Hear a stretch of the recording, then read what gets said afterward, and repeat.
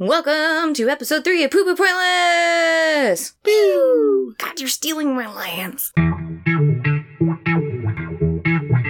Poo Pointless! Pew! Poo Poo Pointless! Pew! Less awkward than last time. Thank you. You're welcome. I feel great. Today we are playing one phase of phase 10 to decide who decides who goes first or second. That made sense. I like how you were saying less awkward than last time, and that's how you started. I'm not good at not being awkward. It's endearing, and it's a bit of a superpower because it makes people underestimate you, and then all of a sudden you're all up in that business. Yeah, I'm just trying to fuck with people. You are in that house eating that cookies. I eat your cookies!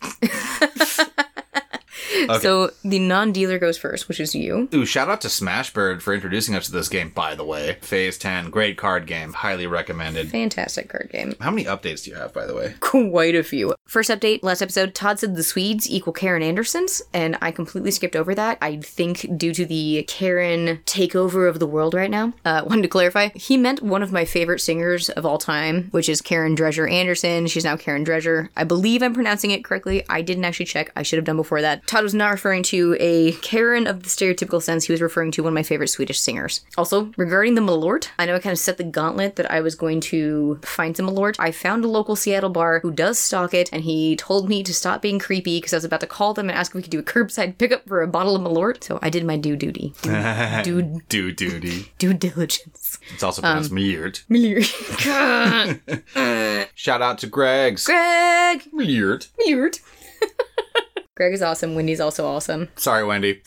Ooh, this is a fun one. So it turns out, Mi Madre, Peg McClure, astounding artist, very talented lady, is a listener of this particular podcast, and she pointed out, last episode I said, Aussies like Marmite. This is the beginning of a long tradition of me apologizing to people from around the world, because the Aussies don't like Marmite. The Aussies like Vegemite. The British like Marmite. Cannot say Marmite and Vegemite are the same thing. They will get very mad about that if you do. Vegemite has a much stronger taste, and as my penance for offending the Australian people, I bought some, and it's here. Stop. You bought Vegemite? It's got B vitamins for vitality. Pinky's in. Pinky's in, boys. Oh, God. Dink it. Sink it. God, I love that. My mouth feels bad. I apologize to the Australians. I love that taste. I would gladly continue eating that. You're fucked up. What's your next one? For those interested, hookworms are also frequently referred to as the American murderer, which Todd pointed out because I kept saying the American killer. If you wanted to Google it, they're also called the American murderer. Also, I did not Google last time how much the Rockefeller Foundation $1 million was. Inflation. Yes, from 1909 to 2020. In today's amount, the Rockefeller Foundation would have donated $28,815,004.40. Damn. Did you round up to 40 cents? Nope, that's exactly what it spit out. That was a joke. And I'll keep doing this because it's your turn now. Thymol is a derivative... Oh yeah, I asked about that afterwards. You did. It's a derivative of the oil of thyme, and it is pronounced thymol and thyme. Thyme's obviously an herb. It's got a pleasant odor, strong antiseptic properties. It is an essential oil, and anyone who has messed with essential oils should know that they should not take them straight. And if you wait for un moment... Fuck. I might have just owned Todd for the second week in a row. Dude. You can possibly come back from this. I take it all back. Smashbird, curse you. Phase 10 is the worst game ever invented. Go. The other group of people I have to apologize to this week, I think we should start calling this like... Apologies and acceptance. Todd's Apologies and Acceptance Purgatory. I said during the Prohibition, the Jewish people took advantage of their religious exception to drink Manischewitz wine. Mm-hmm. What I meant was kosher wine. Manischewitz is a brand name, sort of like Band-Aids versus Bandage. Kleenex versus tissue. Right. They took advantage of traditional kosher Jewish wine. Mm-hmm. The most popular brand of kosher wine is made by a company called Manischewitz. Fun fact. Okay. Eat shit. We'll see who eats shit. We both just ate fucking Vegemite, so... God damn it, did you just do a 69 draw? I don't have any other way to work it into this episode, so I had to engineer it into my first phase hand. Yes. I love it. Okay. 3 6s, 3 9s. Do you have another update? I also apologize to the people of Chicago for calling them chickens and Chicakas and Chicago bros. They're known as Chicagoans. You were right the first time. Yes! What you got, girl? Okay, there was something interesting that I wanted to say last time Now I can only think of the herb. Last time. Yeah. That I thought was really interesting. In 1926, there was a study of Alabama school children in the Journal of Educational Psychology by W.G. Smiley, M.D., and C.R. Spencer, M.A. It's called Mental Retardation in School Children Infested with Hookworms. The quote from that was, "In a case of heavy hookworm infestation, little interest is taken in surroundings. The child does not run and play with the other children. He is dull, apathetic, unable to concentrate. One has the impression that the child is living in another entirely separate world." Whoa. So I thought that was very interesting. Sounds harsh. Yeah, it didn't quite fit with the jive of the last episode, so I left that out. Fair enough. I would also like to now apologize to the Swedish people. At the beginning of the episode, I bragged about how hard I tried to learn how to pronounce Swedish words, and I was so cocky about Ystad and Malurt and fucking Brandvin, and yet I called the type of liquor we were talking about the whole episode Bask. Okay. There's an umlaut over the A, but it's called Bisk. I'm not sure that warrants an apology. I'm sorry to the Swedish people! Okay. Ooh, I also apologize to the Swedish people for not mentioning the name of the king, because it's amazing. Yes, I was wondering about this. The King of Sweden at the time, who invited George Broad over and awarded him for his preservation of Swedish culture in Chicago, was known as Gustav VI. His full and proper Swedish name is Oscar Frederick Wilhelm Olaf Gustav Adolf. Wow. Love it. That is an impressively long name. And that's the end of my Swedish corrections corner. Okay. What do you got? What do you got? You asked, did anemia prevent puberty permanently? I looked it up on CDC and Encyclopedia Britannica. It looks like it delayed it. CDC quote, "When children are continuously infected by many worms, the loss of iron and protein can retard growth and mental development." Encyclopedia Britannica, "In heavy infestations, delayed puberty and stunted growth, fatigue, dullness, and apathy occur." Okay. So it looks like it didn't completely prevent them from puberty. They weren't a kid forever. They weren't a kid forever. That's what it sounded like. They So I may was be like, they may be stunted forever in other ways, including height. puberty hits later and doesn't work quite as well as the idea, right? Yeah. I do have one more update. I think you have one more as well. Go ahead. I didn't quite give Sam Meckling enough credit. I think I used one of his Malert lines. But understand this is the guy who was so funny about how much he loved this liquor that he ended up being hired by the company. So he proposed a series of slogans for Malert during his reign as their brand ambassador. My favorite two of his were, "Malert, tonight's the night you fight your dad." The not inaccurate. And the other one was, "Malert, how to unfriend somebody in person." Jesus. Shout outs to Sam. He did well. Hit us up, Sam. We got a podcast, homie. Skip. Fuck. My last update is I realized that we kind of cut around the reason I randomly mentioned, like, they still run rampant in 1942, and then I just randomly mentioned 1942, but I have no emphasis on why I mentioned 1942. They were still around then. Yeah, Well, there 'cause was a then- reason. Okay. There was a reason I specifically mentioned 1942. Oh. So in the fantastic article that I mentioned by Rachel Newer, she quotes Margaret Humphreys, who was a professor of history of medicine at Duke University. Not Duke, Duke. Okay. Anyways. Duke. In 1942, for example, Humphrey's grandfather arrived in East Tennessee to build a power plant and found the workers to be so weak from hookworm infection and malnutrition that they'd nearly fall over if they tried to push a wheelbarrow. Damn. Yeah, that's why I mentioned that. I got one card left in my hand. Doo-doo-doo. No, that's you. You go, wah, wah, wah. I do what I want. You're not my real dad. I don't know if I can do this to your face. Oh, fuck my life. Okay. Eat shit. So you won. That's cute. Okay, so you should go first because it's your birthday. Happy 32s. Dirty 32s. All right, tell me a tale, you old bag. Oh, thanks. Okay, I'm really excited to tell you about this. I'm here to tell you about Franklin Delano Floyd. Frankie Floyd. Frankie Floyd sounds like a guy I would play poker with. Don't give him a cute nickname. He's horrible. Fuck. American death row inmate, currently being held at Union Correctional Institution in Florida. I got really into reading about death row inmates when they started redoing federal executions in the last month.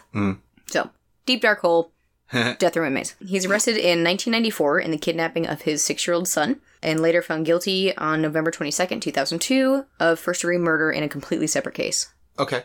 He is also a person of interest in the 1990 hit and run. So, let's get into this guy. Who's this guy? Why is he doing so many killings? Why does he murder? Why does he kidnap? Who's this piece of shit? I actually don't know anything about this guy yet. Good. Caveat to any of our listeners who are sensitive about murder, kidnapping, children, and the abuse of children. Maybe skip ahead to Todd's part. I don't actually know if Todd's is any more positive than mine. I think this is like a true crime birthday. Happy murder birthday.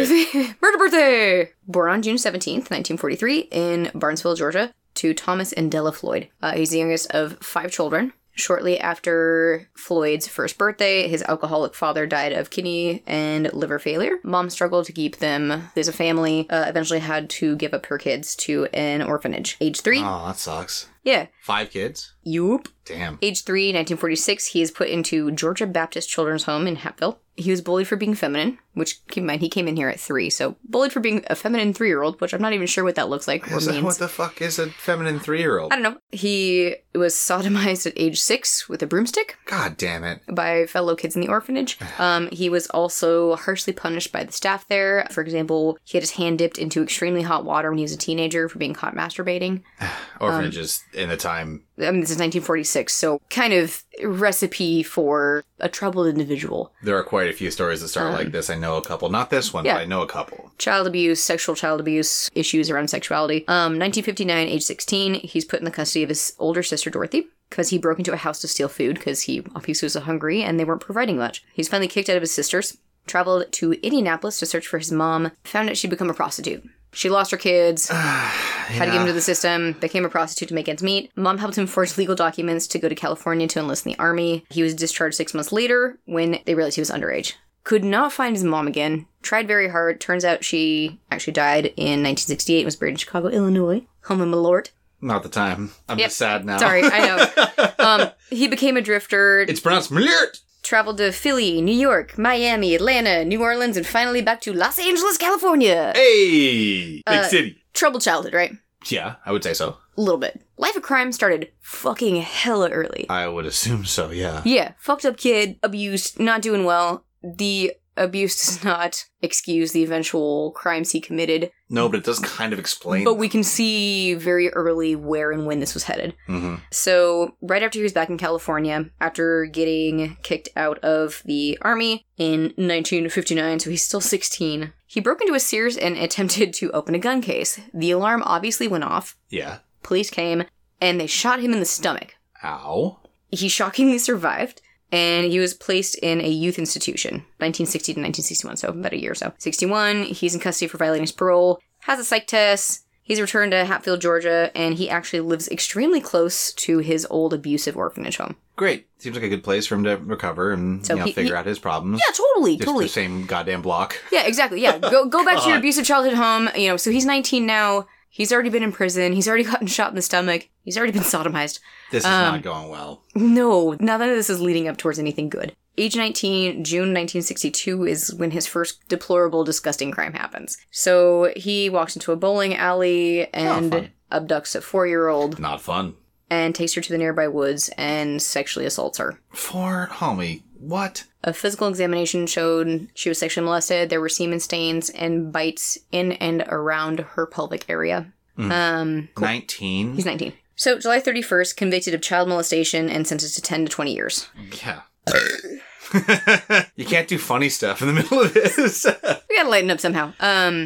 Shit. We're gonna go through kind of like a series of things just to get through the somehow more interesting part of his life, which this is not. What? Yeah, I know. November 1st, 1962, sent into a hospital for psych testing. 4 months later, he escaped, stole a car, bought a pistol, on March 15th, robbed the citizens in Southern Bank for $6,810.28, captured the same day. Back in jail. July 12th, 1963. Sentenced to 15 years for robbery and sent to a federal reformatory. 2 months later, he tried to escape by hot-wiring a prison fire truck, and he crashed through the fence near the rear gate. Him and the 2 other inmates he tried to flee with were captured. He pled guilty and added 5 years onto his sentence. God, I'm mad because that would be such a dope jailbreak if you weren't a child molester. If you weren't a fucking piece of shit pedo, you hot-wired a prison fire truck. That could be a cool story. That's super but you're a piece cool, of shit. Except you're a fucking sack of shit. You're disgusting. God damn it. So, had a horrible time in prison. Everyone knew his charge. They knew that he was in there not just for robbery, but mostly in there for the kidnapping and child molestation of a 4-year-old. And he was beaten and raped a ton of times. I have 2 feelings on that. I know. One, he kind of deserves it. And 2, that's not gonna help him not be that guy. Yeah, because I think it's just gonna make him worse. At this point, I believe by my math he's 20. God damn, dude. To the point where at a time he actually climbed the roof of the prison and threatened to commit suicide. He was able to be talked down. He was transferred. We're going to skip a few transfers because there's like 5 or 6. He actually earned his GED because at one point he settled into a prison He submitted to another prisoner, and the articles literally use the word capital D daddy, and submitted to him only, which kept him from being beaten, so he was focused on pleasing his prison partner and could get his GED and became interested in law. It's cool how prison helps reform broken minds like that. Yeah, by molesting them. It's fucked up. But he got his GED. I mean, that's something. Mm-hmm. So, 1972, he is finally released from prison and sent to a halfway house. Oh, I'm glad he's back on the streets. Right. January 27th, 1973, a week after leaving the halfway house. He is 30 years old at this point. Okay. He approaches a woman at a gas station, forces her into her car, and tries to grope and sexually molest her. As one does. A week after getting out of the halfway house. No shit, what the She managed to escape. Floyd's arrested. Luckily. Good. Arrested for being a piece of shit. Yes. He had met a friend during one of his transitory phases, and he convinced that friend to bail him out. He did not show up for court. Yeah, no fucking shit. So in June 11th, 1973, he officially has a warrant out for his arrest, which means we got a man on the run.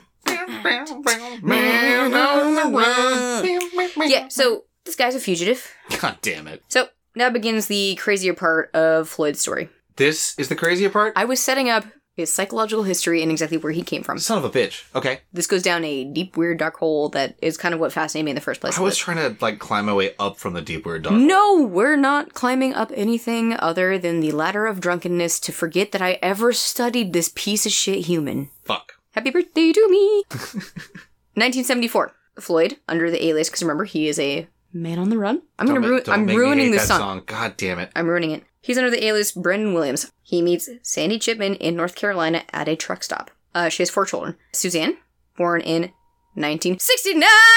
Oh, come on! I finally did it! I'm sorry, I should not be joking about that in the middle of this story. You got me to, the middle of depression. I'm trying to lighten it up! Hole. It's really depressing. Then you sneak it in? I know. Not the only time I'll sneak it in. Anyways, I shouldn't joke I'm about kind this. of proud of you because that's when I least expected This it. is horrendous. Suzanne, born 1969, she's 5. Allison, 1971, 3. Amy, 72, she's 2. And Philip, 1974, he is currently 1 when Floyd meets Sandy Chipman. They dated for a month and got married.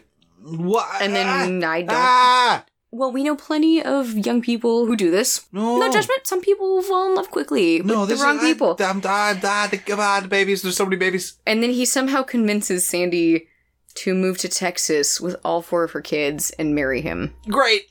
Let's see what happens next. Mm-hmm. I'm looking forward to this. So they're living in Dallas, Texas. Sandy gets sentenced to 30 days in jail for forging checks. Oh, that's kind of a cute crime. All right. She leaves her 4 kids in the custody of Floyd while she's in jail for 30 days. She gets out of jail, and she returns home to an empty house and no sign of Floyd or her 4 kids. So eventually they found the 2 middle daughters, dropped off at a local church-operated social services group. Oh, okay. They never found the oldest daughter or the youngest son. Floyd performs another disappearing act. Next time we see him, it is goddamn 1989. Last time we saw him when he met Sandy was 1974. He disappears until 1989. Yeah, it was easier to do in the 70s and 80s. Mm-hmm. So at this point, he's going by Clarence Hughes. He's got a lot of aliases. Jesus. And in 1989, at this point, he's married to his second wife, Tonya Dawn Hughes. Okay. And they have an infant son, Michael Hughes. They're in Tulsa, Oklahoma. Tonya works as a dancer at a strip club, and a fellow dancer named Karen Parsley is encouraging her to leave Floyd because he is extremely controlling and extremely abusive. Sounds like it. At this point, Floyd had evidently joined the Fraternal Order of Police, even though he is not a cop. Evidently, that's a thing that you can do. You can just join the cops' frat without ever having served? Yes. So he's got cop buddies. And he threatens to track her down if she ever tries to leave him. April 1990, Tonya decides to run away with a guy named Kevin Brown, who is a college student who she'd been having an affair with. Who's probably smarter and better to her. Almost guaranteed. Right before her 21st birthday, which is later in April, when she decided to leave, she's found alive by 3 passerbys lying on the side of the highway with groceries scattered everywhere. She's taken to the hospital, and she dies days later in what is assumed to be a severe hit and run. When Floyd arrived at the hospital, after Tonya's death, he claimed to have been asleep at the Motel 6 that they were in after Tonya left for groceries. Sure. So, at the time of her death, both her and Floyd were suspects in the 1989 disappearance of one of Tonya's former 18-year-old coworkers, Cheryl Ann Comesso. She was the coworker of Tonya's at the Mons Venus Exotic Club in Tampa, Florida. Mom's Venus is kind of a great name. A coworker witnessed Floyd and Cheryl Ann in an argument around St. Paddy's Day. Floyd was livid because he claimed that Cheryl Ann was responsible for his wife losing Medicaid coverage for their son, Michael. Okay. Cheryl Ann disappears the first week of April 1989. Her red Corvette, which she had saved up for, absolutely loved, is completely abandoned. Little red Corvette. I knew you were going to do that. And according to her family, she never would have abandoned her little red Corvette. Who the fuck would? Right! June 15th, 1989. So, a couple months after she disappears, Floyd and Tonya flee Florida, and they get married in New Orleans under the Hughes names. June 16th, the day later, their trailer in Tampa is set on fire and ruled to be an intentional arson. Fast forward back to 1990, when Tonya was dying. Floyd is obviously the lead suspect in his wife's hit and run. Durr. No shit. He placed their 2-year-old child, Michael, in foster care, and he left the state. Because guess what he is? A man on the run constantly, because he's a piece of shit. Yeah, I know. I'm sorry. On the run. It's depressing. Anyways, the foster parents said that Michael had limited muscle control, was nonverbal, and he experienced hysterical behavior frequently. They began the adoption process to adopt him in 1994, which is super sweet. Yeah. 6 months after running, Floyd's arrested on a parole violation from the 1973 kidnapping charge. Oh, damn, that's called. Because he was still on the run. I know. From that charge. God damn it. So they finally catch him. That's why he changed names so much and all that. Exactly, because he's been on the run the entire time and somehow managed to get a second wife and a child while he was on the run from a kidnapping charge. So, they arrest Floyd. Yeah. They run a DNA test on Michael to establish paternity. Yeah, which will show that Floyd's his dad. Floyd is not the father. Jerry! What? Ah! Yeah. After his jail release, Okay. Floyd tries to regain custody of Michael, and he is obviously denied due to his, Everything. his prison past, the fact that he's not actually biologically the child's father, and there's a good foster couple that wants to adopt him. Michael Anthony Hughes, the child. September 12th, 1994. He's in Choctaw, Oklahoma. Michael's in first grade. He's 6. Floyd's been released. He walks into the school. And he forces the principal, James Davis, at gunpoint to lead him into Michael's classroom. Oh, fuck me. Kidnaps both of them. The principal too? He kidnaps the principal, forces the principal to drive his truck, and upon the first wooded area he finds, forces the principal to pull over. He then handcuffs the principal to a tree, and he leaves him there. Okay. So he proceeds with Michael into the distance. Principal's found. He's saved. He's okay. Good. Okay. Shit. Floyd's arrested in Louisville 2 months later with no sign of the boy. Michael was last seen wearing a blue shirt with red sleeves, matching red and blue shorts, and black sneakers. Aw. He's never been seen since. Ah. So the investigation into the kidnapping of Michael, as well as to the death of Tonya, start uncovering some bizarre mysteries. Well, there's been like 17 so far. So in 1995, a body is found by a landscaper off of I-275 in Florida. Okay. The remains are identified a year later, in 1996, as the body of Cheryl Ann Comesso.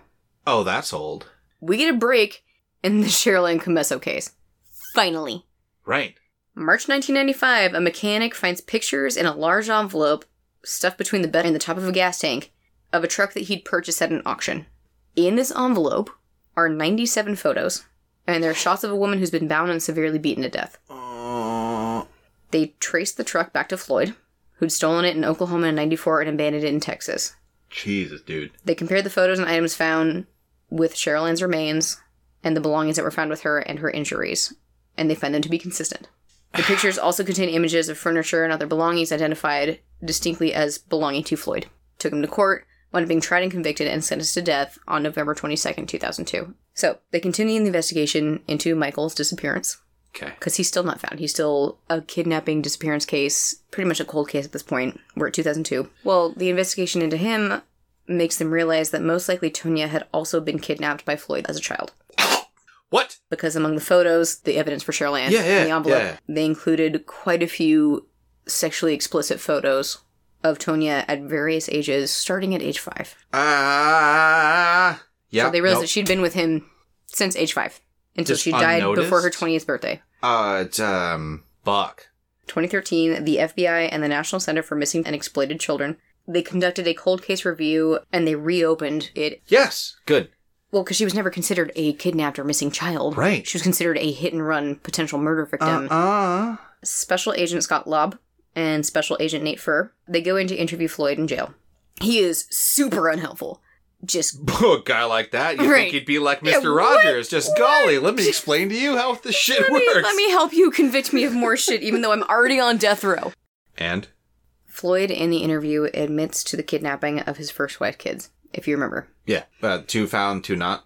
Yes. Yeah. Youngest son was never found, and oldest daughter was never found. Special Agent Lobb runs DNA and concludes that Tonya Hughes, Floyd's wife, killed in a hit and run, was raised as Floyd's daughter, and then married to him in New Orleans, was indeed the kidnapped 5-year-old Suzanne Marie Sabakis, his first wife's daughter. Jesus.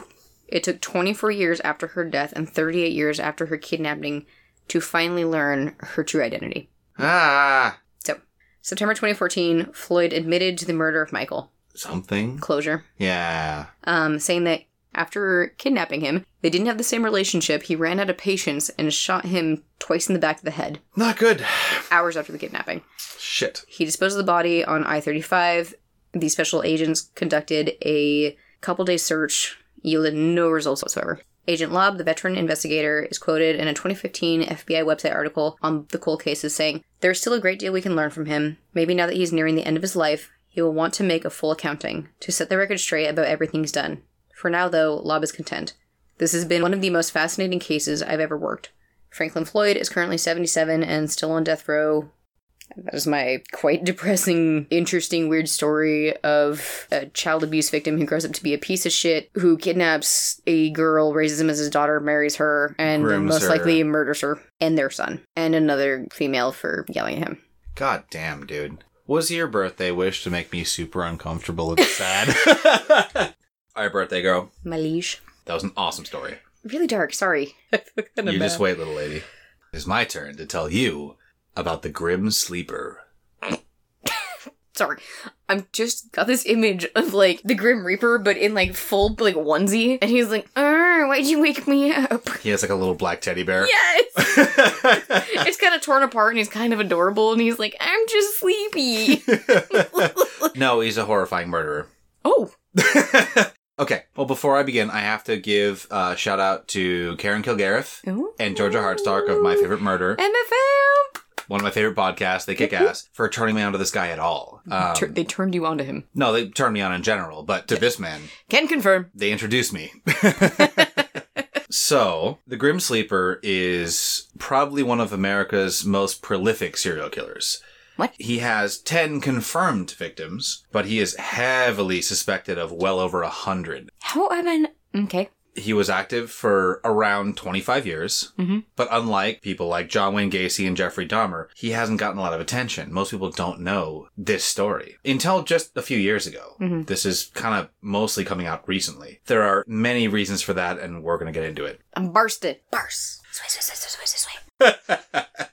Our story starts in the 1980s in South Los Angeles. Okay. On May 5th, 1984, a 21-year-old woman called Laura Moore was standing at a bus stop waiting to catch her bus, and a guy pulled up in a blue pickup and talked her into getting in for a ride. He was saying, well, you're a young woman. It's dangerous out here. To her, you seemed nice and looked harmless, so she agreed and got in, started driving. And then he randomly turned to her, pulled out a gun, and shot her 6 times in the chest. What? With a pistol. Okay. So, she was able to fight him off. She was able to open the door and jump out of the moving car and stumble to a nearby house and get help. Bad bitch. Right? Laura Moore. Go Laura. She survived, but there was not a lot of police follow-up. They interviewed her. They didn't do much after that. And she wouldn't find out who her attacker was until literally decades later. A little over a year later, August 10th, 1985, the body of 29-year-old Deborah Jackson was found in an alley in South LA. She'd been sexually assaulted and shot 3 times in the chest. Fuck me. There was basically no police investigation. Why? About a year later, on August 12th, 1986, the body of 35-year-old Henrietta Wright was also found dead from multiple gunshots to the chest, dumped under a mattress in an alley. there was still virtually no police investigation. Shortly afterwards, January 10th, 1987, the body of 23-year-old Barbara Ware was found shot and dumped on the side of the road under a pile of trash. There was a witness. There was an anonymous 911 caller who saw a vehicle pull over, dump her body out. He was smart enough to get the full license plate number and report it to the 911 operator. Police showed up and they did find the van. It was abandoned a few blocks away, but there was pretty much no investigation after that. So frustrating. April 15th, 1987, the body of 26-year-old Bernita Sparks was found in a trash can, shot to death in the chest. November 1st, 1987, the body of 26-year-old Mary Lowe was found shot multiple times, again in the torso, dumped in an alleyway covered in trash. How many fucking victims are there? Jesus Christ. January 30th, 1988, the body of 22-year-old Latrika Jefferson was found shot and dumped in an alley. September 11th, 1988, the body of 18-year-old Monique Alexander was found shot to death and also dumped in an alley. So at this point, we have 7 dead bodies in the same neighborhood with the same MO. And, like, no police investigation. Basically none. Very minimal. And I think you kind of already know the reason why. Are they all... They were all black women. Okay. This was southern Los Angeles in the mid-'80s. God damn it. Okay. The unseen at this point. Right. This is at the height of the crack epidemic. This is a center of one of the highest crime rates in America. And at this point, impoverished, mostly black neighborhoods had basically been left to eat themselves. God fucking damn it. If something bad happened, you'd be lucky if the cops showed up at all. The LAPD basically gave no fucks. They recorded that they were all sex workers and or drug addicts. Was this any confirmed, or are they just assuming? A few were. Most of the victims were not sex workers and or drug addicts. For example, the first 2 victims were waitresses. But even if they were sex workers or drug addicts, they're still people. You're fucking right. And so at this point, we're talking about the less dead. You're familiar with the less dead. Extremely. Right. I could have been the less dead at a couple times in my life. These are black women who don't have a lot of money in a dangerous neighborhood. So therefore, they are less dead. God, that's so fucking... Oh, that makes me so mad. And the LAPD quickly discards these cases. Just close the investigation. And they mark them with the letters NHI. NHI means no humans involved. That's disgusting. What, they're just a dead cat? South Los Angeles 1980s LAPD. That... is how it was. Okay. So here's the thing. You know me pretty well. I would like to think after I'm not big on politically correct dialogue. I think it kind of dilutes the truth and it alienates people from each other because it makes people have hurdles to jump over to speak to each other. I'm big on using the term sex workers because the second you call them prostitutes, everybody's brain turns off and they're not people anymore.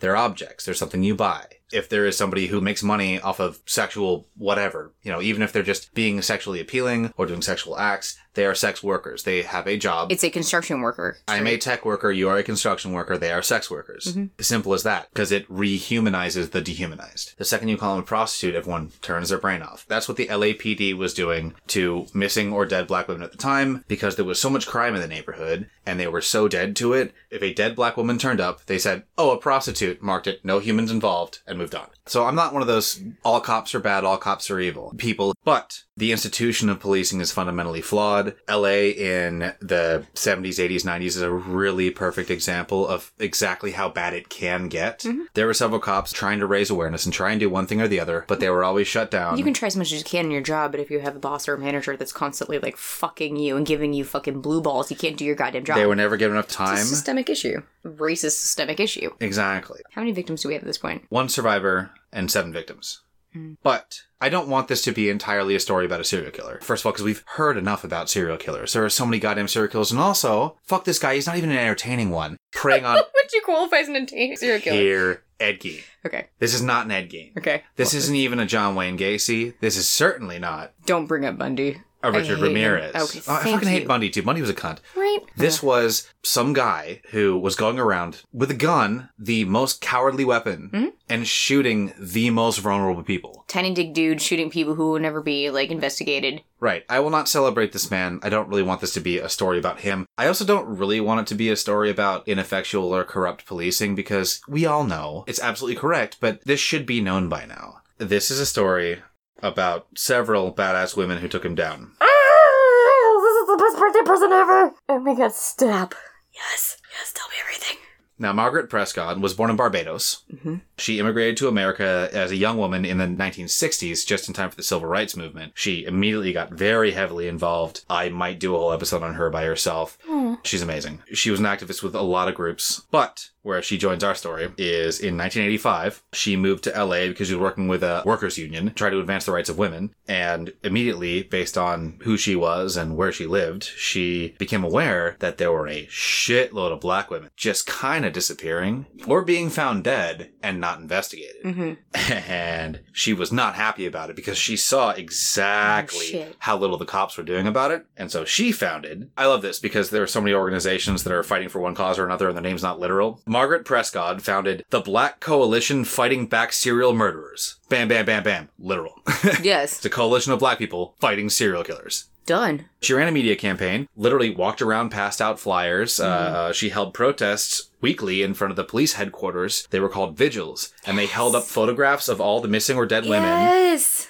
And they yelled at the cops to do something. And she was just spreading the word around the neighborhood. The cops were not talking about that there were a massive amount of black women being murdered by at least one serial killer. And she was the first one to say, there's a serial killer in the neighborhood. She's like a civilian PI. She's actually researching this, getting into the case. Yes. She's making awareness of it. That's so cool. She's talking to the news. She's interviewed by local papers. She appears on the TV. And she's saying, there's a serial killer in the neighborhood. Fuck yeah. There are women going missing and the police aren't doing anything. The thing that struck me hardest about this whole thing is that the rallying cry for this movement was Black Women Count. Oh, Jesus. Sounds oddly familiar, right? Margaret Prescott's Black Coalition Fighting Back Serial Murderers successfully pressured law enforcement to do something about it.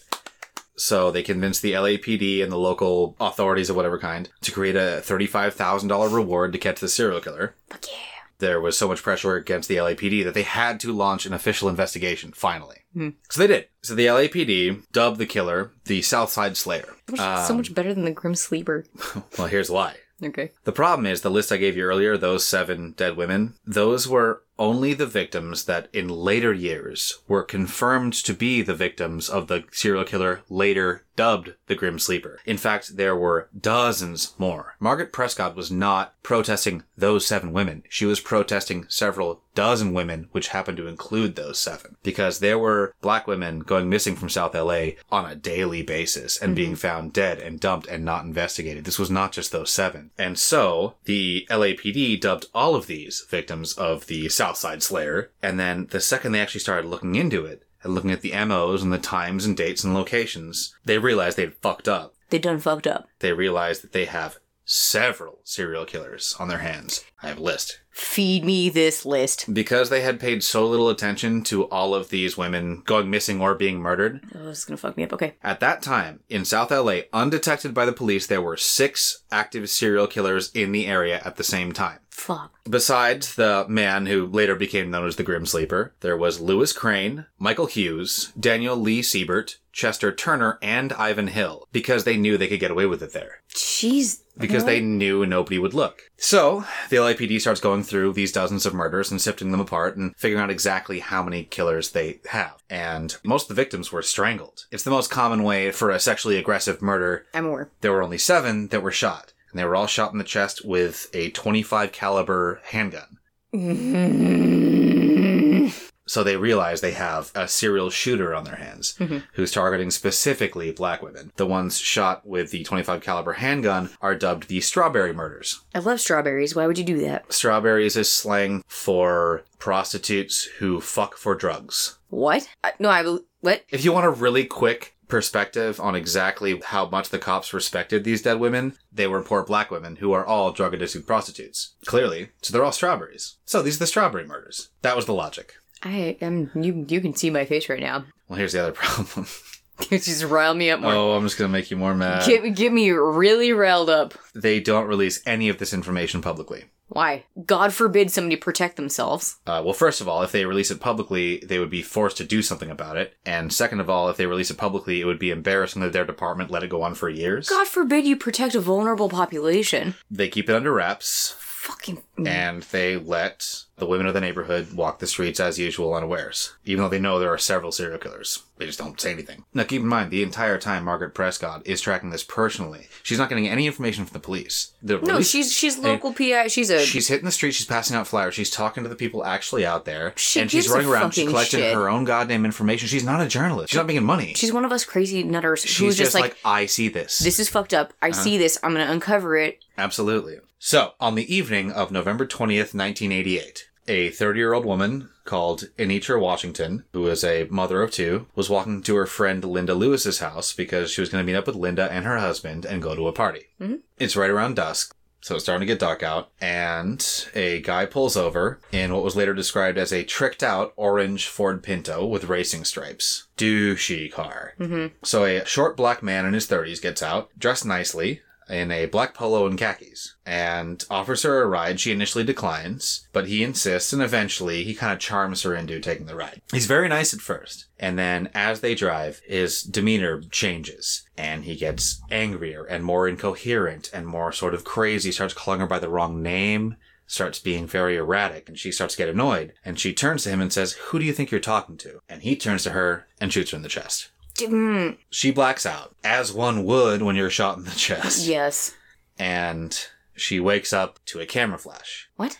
A Polaroid camera flash. Oh, okay. Some time has passed. He's taking her clothes off, and he is sexually assaulting her and taking photos of her. Jesus fucking... Okay. She starts resisting. She starts trying to push him off of her. She starts fighting him. And he beats her mercilessly with the butt of his gun.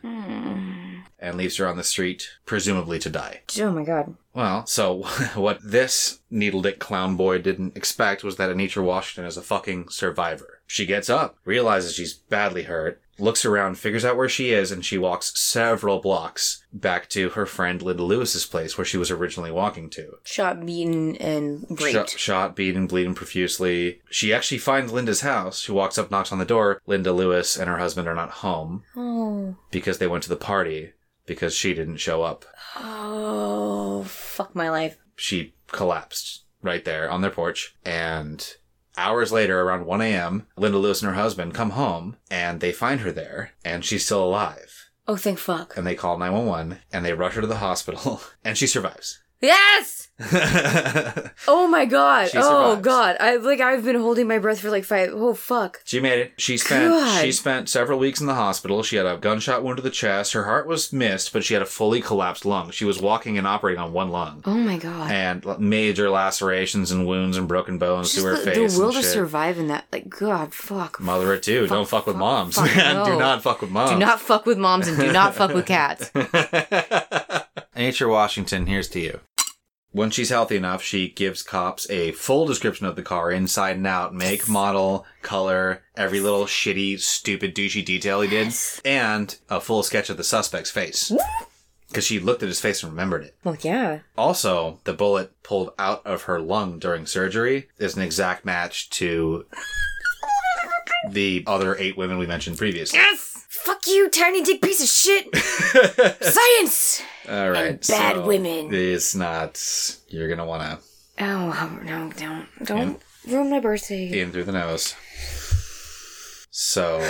Depress me. The cops never tell her that they know that he is a serial killer. The cops don't let her know her case is part of a bigger case. To her face and in their paperwork, they insinuate that she's a sex worker, and the police do not release to the public that they have a current case that they know is related to previous cases by one serial killer. And technically 2 survivors at this point. Yes. Fuck that shit. They don't tell either of the 2 women that there's any kind of serial murder case happening. They do pass out the police sketch to officers and put them on notice to look for an orange Ford Pinto. They don't release it to the media, and they don't tell the public. Until an unknown police contact intentionally leaks this to the local ABC station. Leak that shit! And so on February 16th, 1989, they televise, there's a serial killer on the loose and the cops keeping it under wraps. Margaret Prescott hears this. Yes, and Margaret! She is furious. Margaret! And she Margaret, does several well-documented, incredibly scathing interviews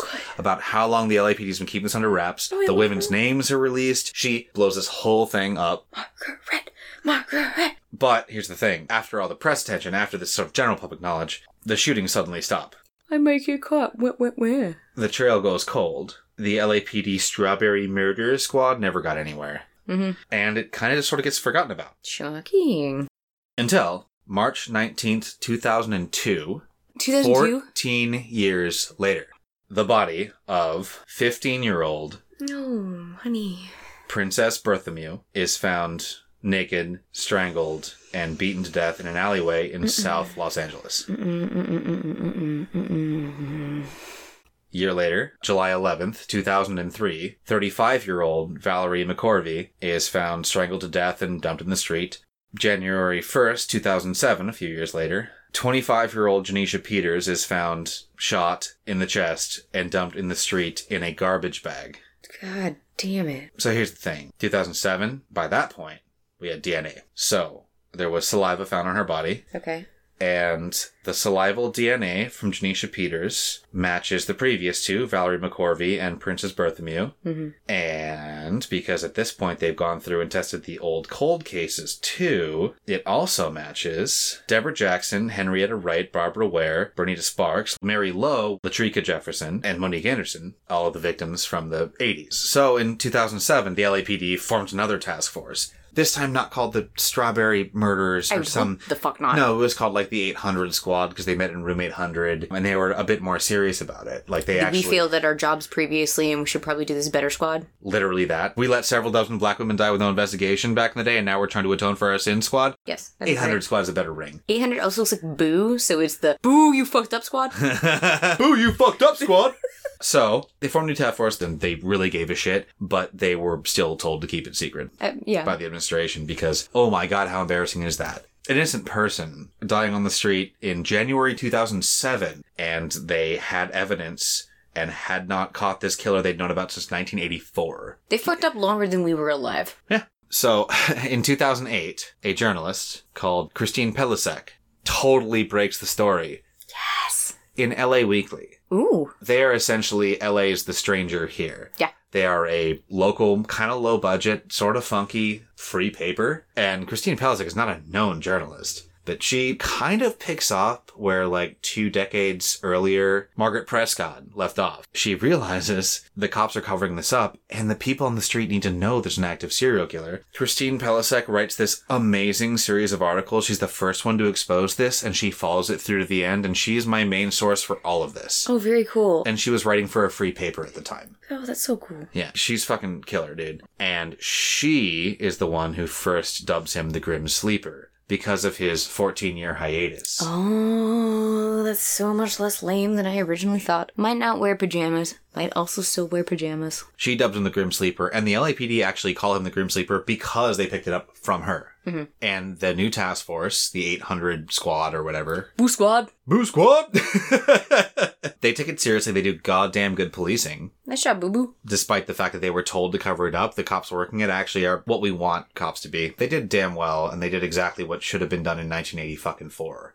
Okay, they did what their predecessors should have. They did what their job title is. I will not argue with that. So, they had this DNA match, and they start chasing down potential ways to use this DNA. By this point, they had been keeping the DNA records of convicted felons, in case they recommitted later and had to be, proven guilty. And this task force had the DNA from the victims, and they had this database, but it wasn't legal for them to use the database unless it was an exact match, and it wasn't. They found a familial DNA match, and this is the first case where familial DNA had been used in this way. Okay, I didn't know this. Well, here's the thing. At the time, familial DNA was very controversial. It's been used in later years. This is one of the first cases where it even came up. Yeah. That whole thing could be a story into itself. It was a whole legal process. Yeah. It was crazy. I'd be fascinated. That's one of the parts I kind of left out because it was too involved. But they got approval. And the DNA from the 10 victims, it came back to a convicted felon known as Christopher Franklin. He'd been in and out of jail, he had a criminal history, but he was too young. He wasn't even born when, a lot of these happened. So they start looking around at family members. Now, Christopher Franklin's father was a guy called Lonnie Franklin Jr. Lonnie Franklin Jr. at the time was 57 years old, and he had lived, at the time, right in the middle of where all these murders happened. Lonnie Franklin Jr., guy from the neighborhood, personally knew several of the victims, and he worked as first a mechanic and then later a garbage man in that chunk of town. Who knows better how to dispose of a body than a fucking garbage man? So they look into this guy a little bit more. Turns out, pretty fucked up guy. So he was in the army in the 70s, and he got a dishonorable discharge in 1974 because him and 2 other soldiers gang raped a 17-year-old German girl called Ingrid while they were stationed in Stuttgart. During said group sexual assault, Lonnie Franklin took photos. What? He took Polaroid photographs of this girl. Oh, okay. Mm-hmm. Okay. So besides that, he had a long list of criminal charges, mostly pretty petty. He briefly went to jail for theft, assault, and battery in 1989, around the time of the original murder stopping. Mm-hmm. Oh, he was in jail. But not for that long, only for like a year or 2. So the cops think they got a pretty good fucking case with this guy. Almost certainly this is the dude. But again, they've kept this familial DNA thing under wraps because familial DNA is not an exact match. We can't prove it. We can't prove it. Exactly. You don't exact match. Unless you give us... And also, at that point, the idea of if you match a family member will find you was very, very controversial. So they kept that all under wraps. They had to find an exact match. And the way they did that is fucking amazing. And as I said, I don't want this to be just a story about bad cops. Mm-hmm. There is some awesome policing in here towards the end. They do. Not that it makes up for it, but the cops get wind that Lonnie Franklin Jr. is going to be eating at a pizza place on a certain day. And so an undercover cop dresses up as a pizza waiter. Okay. And serves this miserable cunt his entire meal. Mm-hmm. And then when he's done, he collects his plate, his silverware, his cup, and his pizza crusts. So smart. Oh, God. This LA police officer is dressed up in a full, Mario stripes. I love it. He's so upset. Thank you for your tip, sir. Walks away. Immediately. Why am I the rookie? Immediately gives it to the fucking lab guys. Yep. And they test all of it. It's all an exact match. Yes! Fuck you, you piece of shit. Yes! They arrested him on July 7th, 2010. And they searched his home. Inside his home, they found over 1,000 photos. What? And hundreds of hours of videotape of many, majority black women, usually nude and in various states of unconsciousness, including the photo of Anitra Washington that she remembers him taking. Oh, fuck, okay. Back in 1988. Although closure? Like that's fuck. The LAPD goes through all of the photos, all the videos, and they identify 180 separate women going back over the last 30 years from the 80s to now. So he didn't take a break. We're not sure, but more than likely he never took a break. Mm-hmm. He changed his MO and never got noticed. Because the entire time, once again, who were his victims? Who's gonna notice? Yeah. So police have released photos. There's 180 of them, which are the unknown ones. Mm-hmm. And they're still looking for the identity of almost all of them. And you can go look them up, and if you see anybody you know, please report it, because there's a lot. Somebody would like closure. A lot of people would like closure. So, Lonnie Franklin Jr. goes to trial. He's charged with 10 murders. Largely thanks to the pressure from the activists aforementioned. And honestly, at the end, good police work. Just too late. So, at his trial, over a dozen family and friends of his victims from the early 2000s and the 80s show up and testify against him. Anitra Washington, the survivor from 1988, is now 57 and married, and her name is Anitra Margette. And she comes to his trial and testifies against him to his face. Laura Moore, the very first one we mentioned, the 21-year-old at the bus stop, is now 52 years old, and she shows up and testifies against him at the trial, points him out to the entire jury. Ingrid, the teenage girl from Germany, flies over. Stop. She's 59 years old by now. Oh my God. And with the help of a translator, explains exactly what Lonnie Franklin Jr. did to her, and points him out to the entire jury. Oh my God. Okay. On May 5th, 2016, Lonnie Franklin Jr. is found guilty of all 10 counts of murder and sentenced to death. Wait, do we both do death row inmates? Shut the fuck up! On March 28th, 2020, as in a handful of months ago, when we were beginning a pandemic, Lonnie Franklin died on death row. He didn't get executed, he just died. They said there was no signs of trauma, so it's not suicide, most likely a heart attack, but he died on death row. But who gives a shit? That's the point. I don't really give a fuck about Lonnie Franklin Jr. What I really want to focus on is the survivors, Anitra, Laura, and Ingrid, who all showed up 30 years apart, and they all personally sent him to jail to his face. And they also all outlived him and are still alive today. Yes. And I also want the story to be about Christine Pelisek, the writer for the LA Weekly. She was the one who first said, hey, the LAPD has known there's a serial killer on the loose for like 25 years, not said anything, and was the main source of all of this, and wrote so many amazing articles. I encourage you to read all of them. She's still a successful journalist. Yay. She's currently a senior writer for People magazine. Okay. In 2014, there was a movie made about her. Really? Called The Grim Sleeper, focusing on her coverage of the case. Yeah. And in 2017, she published a really good book on the whole thing called The Grim Sleeper, The Lost Women of South Central. Mm. And also, this should be about Margaret Prescott. Fuck yes, it should. The activist from the 80s. The first person to bring any attention to any of these victims whatsoever. The first person to uncover anything about this and make a stink about it and actually raise awareness that there was an issue that nobody was caring about. She's still an activist, first of all. She's still around. She's still an activist. Badass Reds. Slaying it. She has a radio show called Sojourner Truth about civil rights issues. I love it. Okay. In 2014, the story of her relationship with the Grim Sleeper murders and how she was involved was turned into a documentary called Tales of the Grim Sleeper, financed by HBO, which was nominated for an Academy Award. Oh. And that is the story of the Grim Sleeper and the bad bitches that took him down. Fuck the Grim Sleeper. Fuck yeah, bad bitches. Holy shit. Also died this year. Well, yeah, he died 3 months ago. Like the only thing good to happen in 2020. At some point, like, his dumb little wiener heart gave out. Who gives a shit? Yeah. Ton of badass women bringing awareness to a case that no one else will pay attention to because there's some systemic issues in Los Angeles in the fucking 1980s, 1990s, and 2000s. Finally finding a serial killer, putting him away, and he fucking dies a decrepit piece of shit. Cool story, bro. Nice. Thanks. Weird fucking child abducting, stabby, rapey creeper getting away with it for years and finally getting caught, even though his wife was his daughter. Cool story, bro. Here's to shitty stories. They're not true blue. We will not repeat them. They are pieces of poo. Roses are red, violets are blue. Mm. This rhyme sucks, and so does this one. I hate you so much.